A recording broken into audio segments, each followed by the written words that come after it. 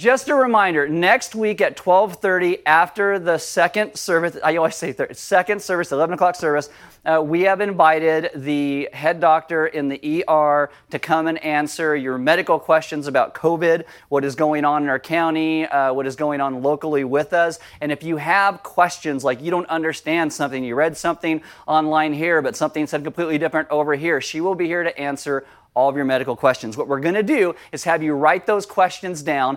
I will ask her those questions because we don't want a free-for-all, because we want you guys to be nice and kind. And if there is a follow-up, we can do some of those follow-ups. But again, I just want to say this up front. She is not here to answer all your political questions. Okay, it's like, why is my employer? She is not your employer. So she's not going to know, okay, but if you have medical questions, that's what we're here for, to give you guys as much information as possible because we want to be an informed people. It will be a mask event, so when you come inside, you will be required to wear a mask indoors for that, okay? Oh my goodness, get over it, people. Golly, you guys are so... I'm not going to serve anybody by doing that. Just wear your mask aside, ask your questions, you're going to be fine. Golly, you're a bunch of weirdos. All right. Welcome to Element if you're new. I'm so sorry. There are Bibles in the seat backs in front of you. If you don't own one, you can have one. If you forgot one, you can use one. If you're in the front row, they're actually on the communion tables if you don't have one and you want to use one. Also on the communion tables around the room are our sermon notes. They look like this. And what we are doing through these is you will get, as you walk through this, 5 days this week, you'll get a question to reflect upon and then something to pray through. You'll also get a recap, a little bit what we talk about today. You'll get questions to ask your friends or your family, your gospel community about. On the back side, you're going to get the psalm, and on the bottom, you get the verses we're going to cover today. So there's a lot in here. This is also in the YouVersion, but I personally always like a hard copy, especially when I'm answering questions and writing things down, so you can grab that. But if you do have a smart device, you can download an app called YouVersion. You click on More and then Events in YouVersion. We will come up by GPS in your smart device, and you will get those sermon notes and those verses and those questions and everything that goes with today's message. My name is Aaron. I'm one of the pastors here. I want you to stand with me for the reading of God's Word. This is Psalm 123, verse 3, and it says, "Have mercy upon us, O Lord, have mercy upon us, for we have had more than enough of contempt." Let's pray.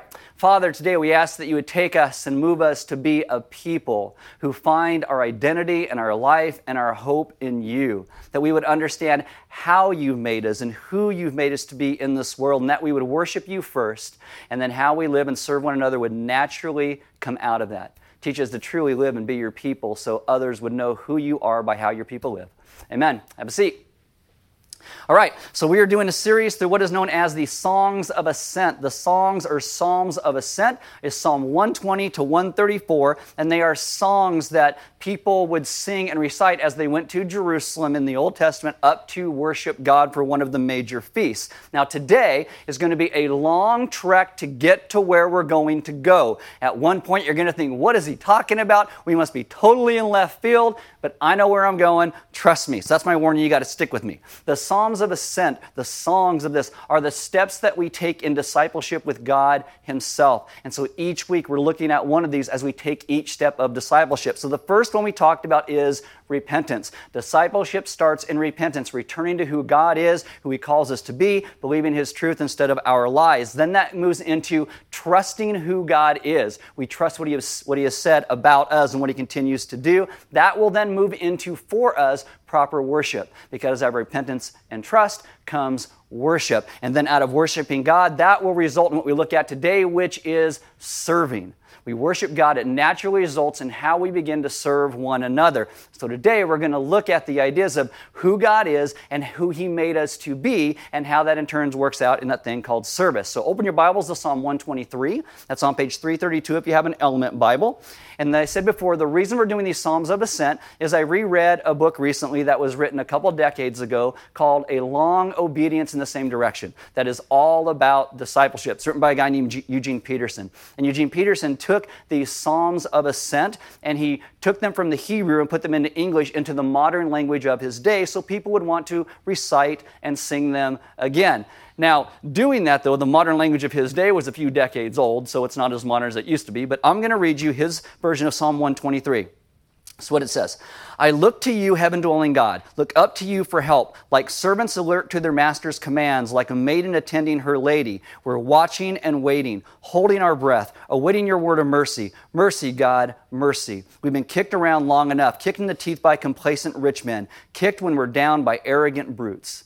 Now, that can be taken lots of ways, and I think people today in a political spectrum on both sides of the aisle feel like the other has been doing that to them. But this is written by a group of Hebrew people who knew what it meant to be thought of as less than everybody else. And one of these festivals they are going to Jerusalem to celebrate as they sing these songs is Passover. And Passover is a holiday that's celebrated in commemorance and remembrance of when God delivered His people in Israel out of slavery into freedom, from death into life. And to bring freedom to His people, God sent a succession of plagues into the Egyptian people before how they treated God and God's people. Now, it's interesting that in America, and slavery in America, the slaves in America, they read these stories of the Hebrews. And a lot of their songs, their spiritual songs, came out of how they identified with the Hebrew people. It's kind of amazing how they took these stories and said, yeah, this is us too. We are crying out for help. Now, the final most devastating plague that God brought was the death of the firstborn, when God's angel of death went over the people of Egypt. And He took every firstborn male not in covenant relationship with God. How did you prove you were in covenant relationship with God? You would slaughter a lamb, and you would put the blood on your doorposts or your door frames. Now, in America, we freak out about that because how could Mary slaughter her little lamb? That's not how the song goes, and we freak out about that. But we have to understand this whole thing was pointing towards what Jesus would ultimately do for us. As a matter of fact, in John chapter 1, verse 29, John the Baptizer sees Jesus coming, and he says, behold, the Lamb of God who takes away the sin of the world. And I think if people would have understood what John said there, they wouldn't have been so just flabbergasted when Jesus died on the cross for our sins. Would have been like, oh, that seems right and normal because He is the Lamb of God who takes away the sin of the world. Now, the Feast of Passover was this memorial event that God had passed over His people again to bring them from death into life. And these songs of ascent, as they sang this one, would remind them of this, that our God has liberated. We've been kicked around, but God is good, and He keeps bringing us back. When they cried out, the cry that they gave was not the reason they were saved. The reason they were saved was that God heard the cry. And God seemed to be the only person who cared. And I'm sure as they went to the temple, reciting this psalm, they thought what they were crying out from and what they wanted. They wanted equality and freedom and restoration and redemption. And we have to ask for God's people today, do we still hear the cry of those around the world who are crying for those things today? Do we? Like that. Perfect. As long as he does it on cue like that, that'll just be amazing the entire time. Many times, we don't hear the cry. We don't. And I think part of it is that we don't have a proper understanding of God and a proper understanding of who we are made as God's image bearers in the world. Because if we did have the proper view, it would result in us learning how to serve one another and seeing one another as God's image bearers in the world. Frederick Buechner writes this. He says, if we are to love our neighbors before doing anything else, we must see our neighbors with our imagination as well as our eyes. That is to say, like artists, we must see not just their faces, but the life behind and within their faces. Well, what does it mean to see their faces and the life behind that? It means that we see where they came from, who God made them to be. And this is why out of worship of who God is, seeing who He is, naturally results in how we begin to serve one another. Now, believe it or not, there is a reason why God had the Scriptures the way that the Scriptures were written. You know, who knew, right? It is telling us who God is and the purpose for why we were actually created. Just before Israel is going into the Promised Land, Moses puts together the Torah, these first 5 books of the Bible, and there is a reason behind that. What God is doing is teaching His people to refocus on who He is and then who He has made them to be, because they constantly forget on this journey. That's why we talked about a few weeks ago about remembering ourselves and repeating the things that God has said, so we keep coming back to rejoice in who He is. So in Genesis, the very first book of the Old Testament was written, Israel is surrounded by all these other cultures, not just the Egyptians. There's the Mesopotamians, there's the Sumerians, the Assyrians, the beginning of the Babylonians, there's the Canaanite, and each culture had its own religion and its own gods. But the one thing they all had in common is they had this hierarchical view of how the world was put together. And the way this worked was you'd have the gods, and the gods were at the very top. Under the gods, you would have the king, because the king was like made in the image of the gods. And you go under the king, and then you get like the court, which would be like the politicians and the religious people. And then under there somewhere you'd have the artisans and the merchants. But no matter how many layers you had in that, at the bottom of every single one of these cultures was peasants and slaves. They're at the bottom. There's always someone who was thought to be less than everyone else. Now, again, because the king is closest to the gods, he was thought to be divine or semi-divine. The king alone is the one who's made in the image of the God who created the king. And that is the dividing line between the king and everybody else in the world. The king is special. You are not. You are not, just how it works. Peasants and slaves were not thought to be anywhere near something like that, and they were actually thought to be made by inferior gods, so they were inferior people, inferior creatures. Thus, that's why they had the titles of peasants and slaves. The king was thought to be the only one through whom blessings flowed to the rest of humanity, and that's simply the way the world worked. But then God steps in, and he's like, you guys have got it all wrong. You've forgotten who I am. And in the scriptures, he lays out how and why he created the world. So Genesis starts with God creating and then ordering the world. What does God say at the pinnacle of this creation? Genesis 1:26 and 27. Then God said, let us make man in our image, after our likeness, and let them have dominion. Verse 27. So God created man in his own image. In the image of God, he created him. Male and female, he created them. Now, that word man would encompass all humankind. You're from the dirt, and I'm making you from dust. The word there for image is this word called Tselem. And yes, trying. He's trying to say Tselem. I got it. Tselem is this word that most scholars believe was borrowed from all of these other cultures. Now, why would God put a word in the scriptures that is borrowed from these other cultures? Because he's trying to make a point. When every culture used the word Tselem, it only referred to the king, and that's it. The only person who was made in the image of the gods who created him, and by him I typically mean male. In Genesis, when God speaks, he is first shown to be the creator, the one who's control, so he's a king and he rules by fiat. What does he say? Let there be light, and there's light. He says, let the land come forth from the waters, and the land comes forth, so he rules like that. But then there is this completely subversive narrative where God then says, I'm going to create all people in my image. He makes all people in his image, not just the king, not just the men, not just the Hebrews, but all people in the Tselem, the image of this great God. God created all human beings. God is shown to be sovereign and good and generous to his creation. That's a whole other sermon, but he's shown to be this. And so this statement that God created all men, all women, all people in his image should be the single most world-changing statement about human dignity, value, and worth ever recorded. This is why we must always go back to the gospel, because the gospel teaches us what God did to rescue us, so we worship him, and out of that we live out as image bearers in the world who he is. Think about it. If people in the Ku Klux Klan would really think that all people are made in the image of God, wouldn't that not have to change how they live? Yes. Yes, it would. This is why it's so important to understand these things. This is why the scriptures, again, are important for Christians to know, to read them, to understand what they really say, not to toss them when we disagree with them, but to come back and believe what they actually say. What would it do to the hearts of everybody in the world if we truly understood that we were made in the image of the great God who made us? And this is why when debates about slavery in our own country came about, it should have been unfathomable that both sides tried to use the Bible, because one side clearly is demeaning the image of God in others by denying it. One of the reasons that God continually sends his prophets to his people in Israel was to call them back, repent, return, remember who I called you to be in the world, to be a blessing. You are meant to be my image bearers, so people would see who I am. And this is today what pastors are supposed to do. We're supposed to remind everyone of the gospel, what the gospel is. Return to following God, worship him. When we worship him, we naturally begin to serve one another. Now, the word Tselem also is the word that they used to mean images or idols. So they would take whatever they thought their gods were and they cast them into stone, clay, bronze, or gold. But the God of the Bible clearly says, you're not meant to make any graven images of me. Why? Because we are the image bearers of God. That's why. That's why. He says, you are my image to the world. And when you're my image to the world, live that out so people actually begin to see that. And so this is why we don't make images of God. We are to live as God's image bearers. When we worship Him first, it naturally results in how we begin to live out in the world. That means whenever we see any person on this planet being abused or torn down or humiliated, it should make us sick because the image of God is being desecrated. I know a lot of kids growing up who got slapped when they said the word God or God with the damn at the end of it, and the parents go, I might have been one of those kids.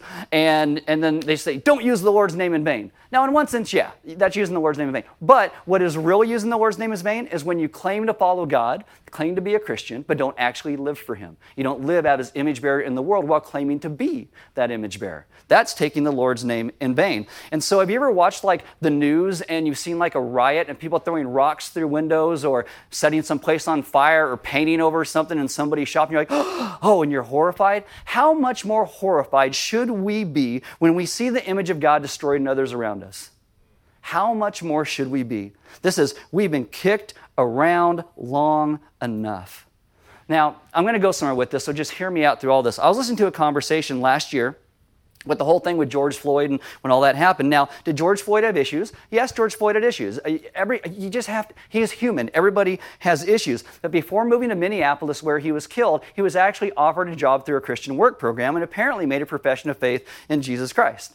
His pastor said after that moment, George Floyd spent years trying to break the cycle of violence he saw in young people in his original neighborhood. Now, he struggles with addiction his entire life. We know that a year kind of removed from this, but he was looked up to in his community. And he said, his pastor said he used that influence to bring ministries into that community that wouldn't have been given a voice otherwise. These are outreach and discipleship ministries. Patrick Ngualo, again, his pastor, said George Floyd was a person of peace sent from the Lord that helped the gospel go forward.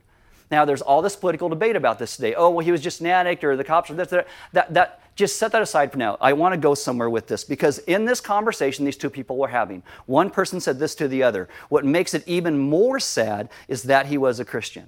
Now, I'm going to get to my point now. You're like, oh, finally, get there. Yes, okay. It's easy to get caught up in this type of thinking, right? But why should George Floyd, believing in Jesus or not, make it more tragic? Why would that make it more tragic? Is it because we start to think that maybe because he had characteristics that we would define as redeemable and good, that we would say, oh, well, that shouldn't have happened to him. Oh my goodness, he shouldn't suffer like that. I gotta tell you, Christians shouldn't suffer. Seriously, Jesus suffered.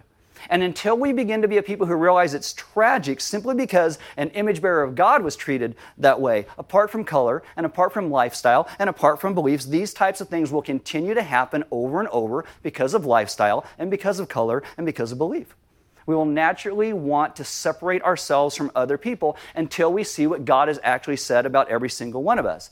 The reality is, most people who are racist and judgmental do not think they are racist and judgmental. They think everybody else is, but not them. Most people who are intolerant of others don't realize they themselves are also intolerant of others. This happens on the left and the right. You should hear the people that I talk to, even on a given Sunday morning. I'm like, wow, it's crazy. It's crazy. I know people who think that they are the epitome of love and peace and grace and hope, and yet they want people on the opposite political aisle, usually whatever is the head of that party, to die horribly, painfully, and slowly. I know people who think they're level-headed and compassionate and able to fairly look at any issue, and yet they see people that disagree with them as shallow and short-sighted and, quite frankly, stupid. Think about the whole COVID debate. People on both sides of the thing look at the other side and like, oh, they're just duped. Oh my goodness, don't they read the news stories that are out there? How can they believe these things? And you just think the people on the other side are completely dumb. We all do it. And part of reading these Psalms of Ascent are meant to help us to see our own biases. Week 1, repentance. We stop looking at all the lies around us and start to listen to what God says first over all things. And then we must be willing to be a people who, in the end, after worshiping Him, that stand up for the image of God in others, or we are not acting as image bearers of God.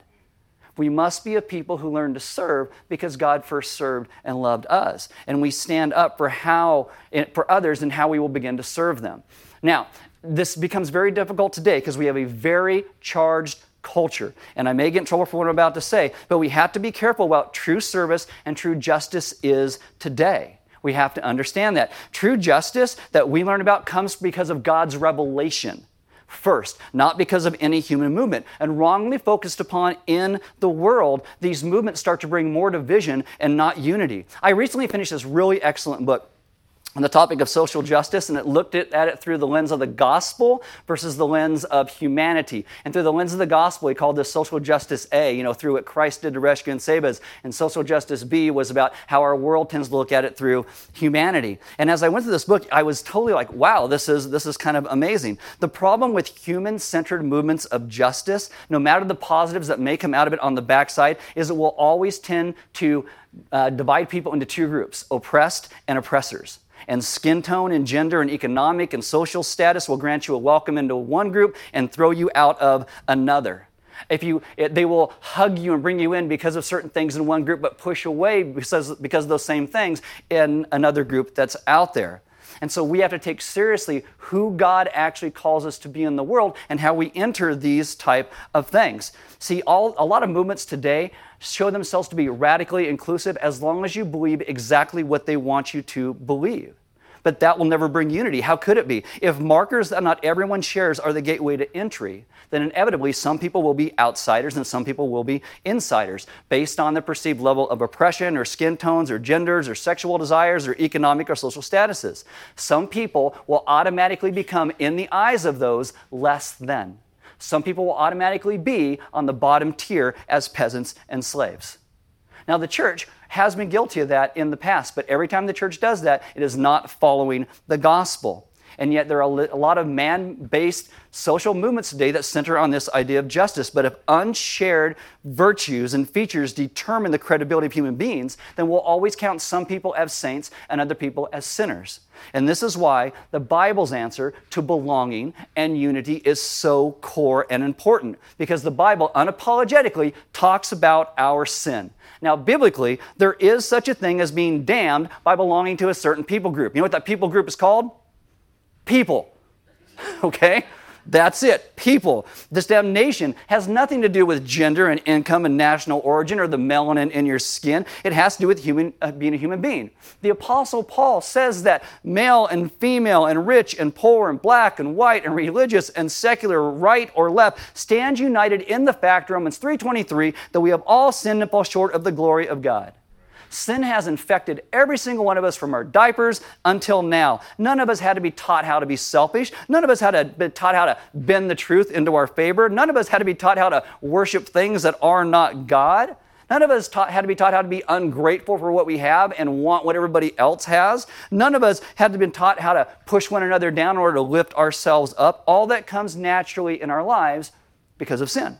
Many people today think a doctrine of sin leads to shame and it's terrible, you shouldn't talk about it. But I will tell you, if we understand this biblical doctrine of sin and Christ's rescue and being made in the image of God, the fall and God's rescuing us, that the gospel leads to the only community where we'll ever have unity and peace in the world.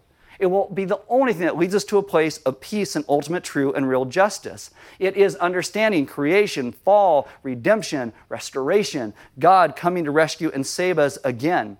It's the only way we will come to a place where we begin to truly serve one another. And if sin is our shared human heritage, we will see that those at the top and those at the bottom are all unified in having self-centered hearts. What if we understood the unflattering truth of our tragic group identity? We have all run from God.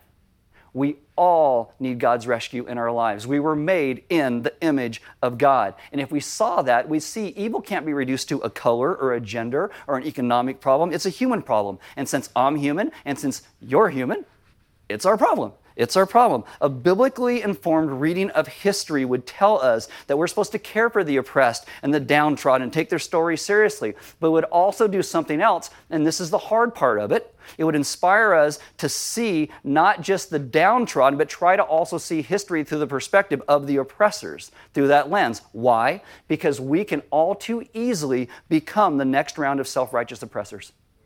And if we only serve one group and not all people as being made in the image of God, we will not be living as image bearers of God in the world, and we will constantly divide society.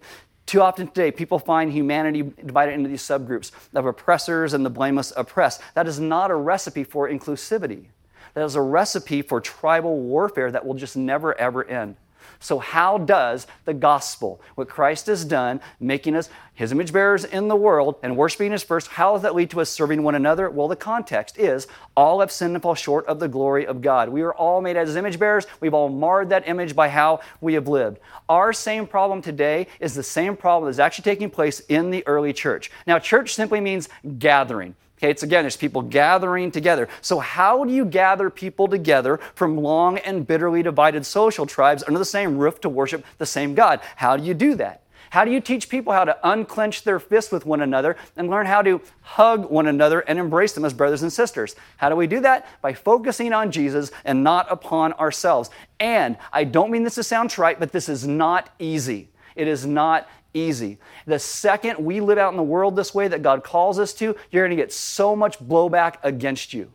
You will. But it doesn't mean that we stop living for the truth. It doesn't mean that we stop worshiping God first and serving others how he calls us to. So here is what the first century church did not do, okay? Did not play a game of grievances. First century Jews could have very easily said, look at the oppression all the Greeks and non-Jews have put upon us. We've been oppressed by the Egyptians and the Babylonians and the Assyrians and the Persians and the Greeks and the Romans. And they could not even look at how they had also oppressed others when they had power. And they could have looked around and said, you need to get rid of all your culture and just become exactly like us. Paul never tells people to do that. He doesn't. He doesn't say, oh, look at the horrors your ancestors unleashed upon the Jews. Why? If he did that, it would demolish the gospel by giving people a way of feeling justified or free of blame based upon ethnic identity, by being part of just an oppressed group rather than on the finished work of Jesus. So what Paul does do is what we must do. He speaks three unifying truths about being made in God's image into these communities where historic grievances could have just torn them apart, torn the body of Christ apart. So this is the first one he does. First, Paul told the truth that sin is not exclusively the oppressor's problem, it is a human problem. Now, when we talk about this journey, right, of these steps of discipleship, what's the first one? Repentance. That's repentance. Some Jews thought that they, by the virtue of their Jewishness, that they were better than everybody else. What does Paul say? Romans 3, 9, and 10. What then? Are we Jews any better off? No, not at all. For we have already charged that all, both Jews and Greeks, are under sin. As is written, no one is righteous, no, not one. All the ethnic and group identities are out. It is we are a people who must go to Christ to rescue and save us. If we look at ourselves and just follow ourselves, we will be stuck in sin our entire lives. No religious group identity can remove us from the guilt of our sin. Only Jesus can. Secondly, Paul told the truth that being in Christ Jesus is a new identity that transcends all other group identities. What is that? Step 2. We trust what God has said.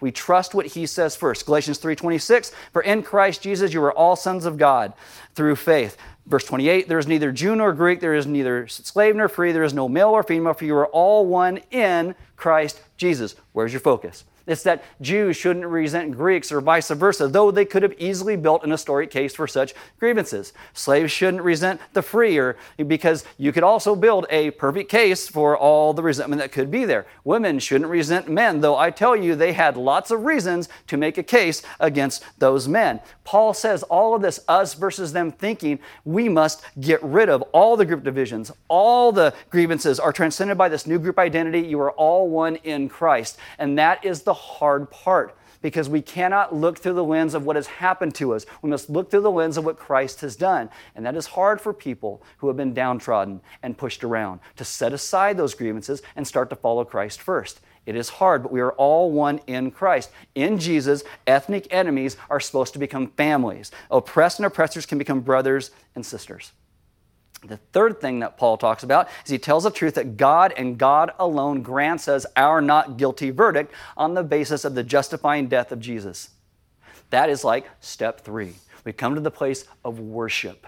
We worship who God is, and out of that comes how we serve one another. Ephesians 2, verses 13 and 14. But now in Christ Jesus, you who once were far off have been brought near by the blood of Christ. For he himself is our peace, who has made us both one and has broken down in his flesh the dividing wall of hostility. See, the Psalms, really, well, all the scriptures are meant to be a reminder of this community that we are called to live in as a people. We understand that our hope of salvation is not based upon how good or smart or put together we are. Our only hope of salvation is found in Jesus' death to remove our sin-soaked, calloused hearts and His resurrection that restores us to new life again in relationship with Him. Billy Graham once said this, what do you say? The ground is level at the foot of the cross. The ground is level at the foot of the cross. We all are in the same boat. See, do we believe that? Do we believe that?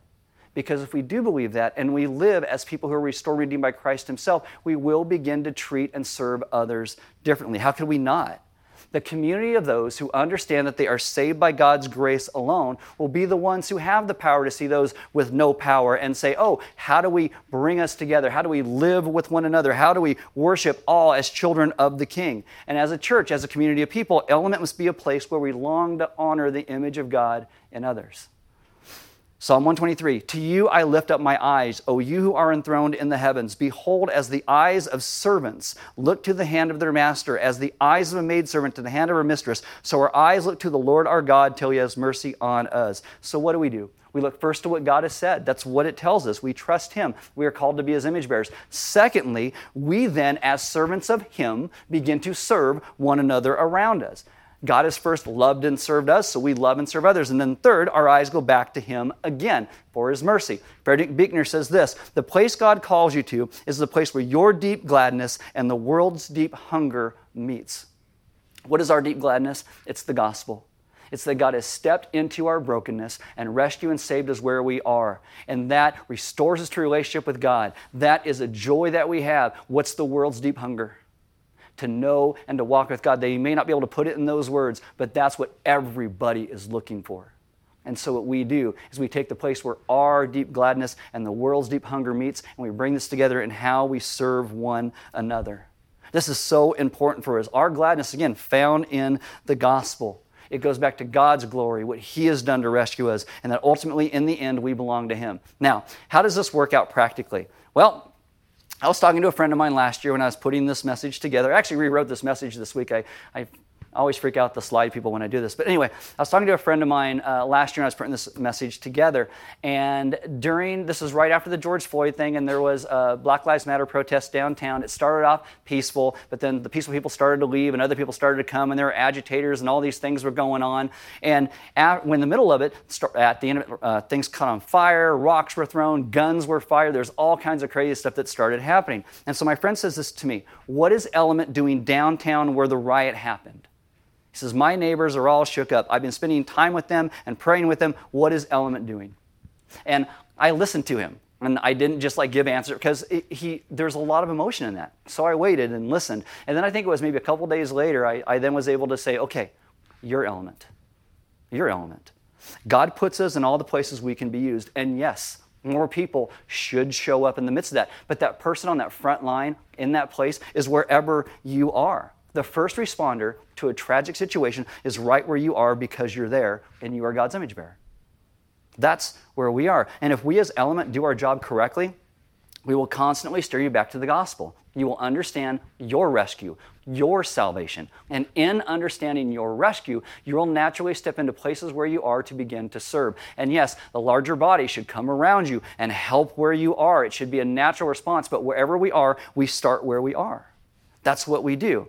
The service in which we serve is right where we are. When it says this, oh, you who are enthroned in the heavens or heaven-dwelling God, that's not about geography. Okay? That's not about where God's located in space. The biblical writers aren't geographers or astronomers. They are prophets and priests and poets and theologians. And what we're being told is that God is secure where He is. And because He is secure, then our life can be lived out exactly where we are in the real world, honoring Him. We are a people who are meant to look to the one true God in the midst of chaos. And that God comes and He equips us to be a people who can serve one another because, again, He first served and loved us. God is the one who calls all people, not just the Hebrews, to be His image bearers again. And ultimately at the cross of Calvary is where this is made a reality. we understand that this happens from God's leading where we look up to Him. Peterson writes this: if God is worth our attention at all, He must be a God we can look up to, a God we must look up to. The moment we look up to God and not over at Him or down at Him, we are in the posture of servitude. And as servants, we serve Him as peacemakers in the world. We call people to understand what we know. We speak about our deep gladness in the place where their longing is, who they're made to be, who God is, and who and how God made them. This is why we start in repentance and trust and worship that leads into service. And sometimes, again, that service is very hard to do. It's hard to be a people in the midst of everything that the world throws at you, to stay understanding that even that person who is in your face or denying everything you believe is still made in the image of God. It doesn't mean that you can't argue. It doesn't mean that you can't say what the truth is. But there is a difference in how we will do that if we see them as someone who is lost and broken. And that's what we must see. Made in the image of God, we've all marred the image. We're all part of the same group who has messed everything up, that group called people. And that God stepped into where we are to rescue and save us. And so my call for you today in this next step of discipleship is learn how to serve by seeing not just who God made you to be, but who God made those around us who are completely lost to be as well. So we would step into those places and live the gospel that God calls us to. The band's going to come up. As they do, I'm going to invite you guys to take communion. Communion is a great place today to remember who God made you to be. Who is He? The God that has rescued you. How did He rescue you? He stepped into the places that we are. Jesus dies. That's why you break that cracker. His blood is shed. That's why you drink the grape juice. It's a reminder of His body that was broken, His blood that was shed for us. We could not rescue and save ourselves. It just could not and would not happen. And so God steps in to the places that we could not and rescues and saves us. That's what we remember at communion. But in that, you remember, God is restoring me to be His image bearer in the world. So God, teach me how to live that out in the world around me. So what I do would glorify and honor You in all things. And again, I'll tell you, it's not easy. It's not easy. But I will tell you, it is the calling that God has set us upon, and there will be great joy when we trust God in it. If you need prayer, maybe you're in a place that's like, I don't understand how to do this. I'm just mad at everybody, or everybody's mad at me. I don't know how to get past what has happened to me and see the goodness of the gospel. We'd love to be able to pray with you. Grab someone at the Welcome Center. They will connect you with somebody, and we will sit down and talk and pray with you this morning so you can understand what redemption and restoration looks like, that you are invited to really the most inclusive community, and that is the one of Christ, who calls all people to Himself. Wants all people to worship God and who He is so we would live in joy and freedom and hope and grace. We get to be the people who proclaim that to the world. And we are also people who give because God gave so much to us, and so there's offering boxes next to every door. We give because God gave. We do not pass a plate. It's always a response to what God has done. And we invite you to grab those sermon notes and take those questions. And this week, ask one of those each day, pray through it, and see where God leads you. Maybe God will open your eyes to see someone or something around you where He's calling you to step into right where you are today or tomorrow or the next day. And you see it right there, and you step in because you are being God's image bearer in the world. You are showing who He is by how you live. And that's the thing. This is why this has to come after worship. It has to come after we understand who God is and we give all of our lives to Him in worship, and then service naturally steps right out of that. So let's be a people who live as God's image bearers in the world, serving one another in this road of discipleship and a long obedience in the same direction. Let's pray.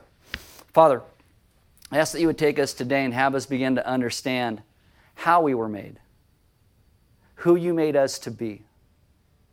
Because it is so easy to forget with all the things around us that seem to want to demean who You are and who You've called us to be in the world. And so I ask that we would come like that first step in repentance, returning to understanding who You've called us to be. And then out of that, we would step into trusting You, because it's not easy. And in trusting You, You would teach us to worship You. And then out of worshiping You, we would naturally begin to serve, because we want to be like our great God who saved us. We want to be those who reflect who You are to the world. Father, have us be a people who don't just make our salvation about us, but we will take it to the places where the world's deep hunger is. And we'd find such a gladness in who you are and what you've done that we couldn't do anything but begin to share this where the world's deep hunger is. It seems like throughout history, God, your people, as they live out as your image bearers, move into place after place after place where they are torn down, where they are persecuted. And yet in those persecutions, it seems like your church just continues to rise. And so teach us to be a people, even in the midst of the culture we are today, that we would rise. Not by showing how great we are, but by showing how great you are. Teach us to be those who have our focus where it needs to be, upon you and the hope and restoration that you bring. And as we see ourselves as your image bearers, we live out that way. Your ambassadors, your hands, your feet, your priests to this world around us. That you would be glorified. And that all the world be those who move to a place of living in joy. Because we come to a place of restoration with our great God. Thank you for being the remedy to our sin-soaked world and bringing us back to yourself when you didn't have to. So teach us to live out your truth in what we do. We ask this in your Son's good name. Amen.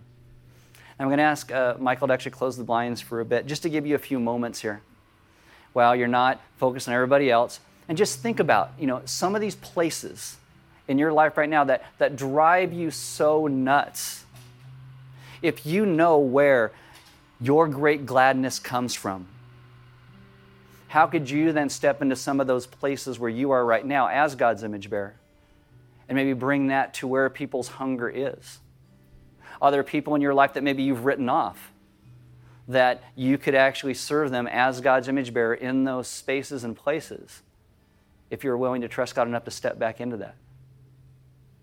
Ask God to show you, even this week, where He is calling you to live and to be His image bearer where maybe you haven't before. And then, as you do that, then take communion. And then worship God to some of these songs together. And then let us be God's people who go out into this world as His image bearers, honoring Him above all things. Because again, He is the one who has rescued and saved us. And so we live as a rescued and redeemed people.